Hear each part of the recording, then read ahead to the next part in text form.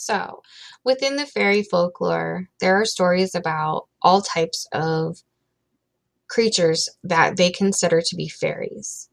There's banshees, leprechauns, puka, dalaham, and changelings. Those are the five most popular.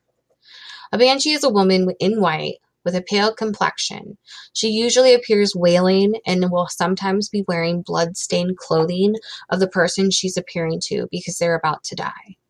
Leprechauns we all know to be the small, withering old men, usually wearing green, that specialize in shoemaking and hiding treasure.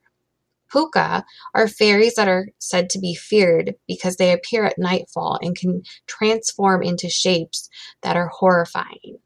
These can be anything from bats to dogs to black horses, and they are said to destroy crops and terrify livestock at night. The Dalaham is pretty much what we know as the Headless Horseman.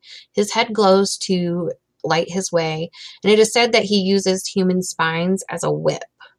Lastly, there's the changelings. These are creatures that are deformed children of fairies who get abandoned.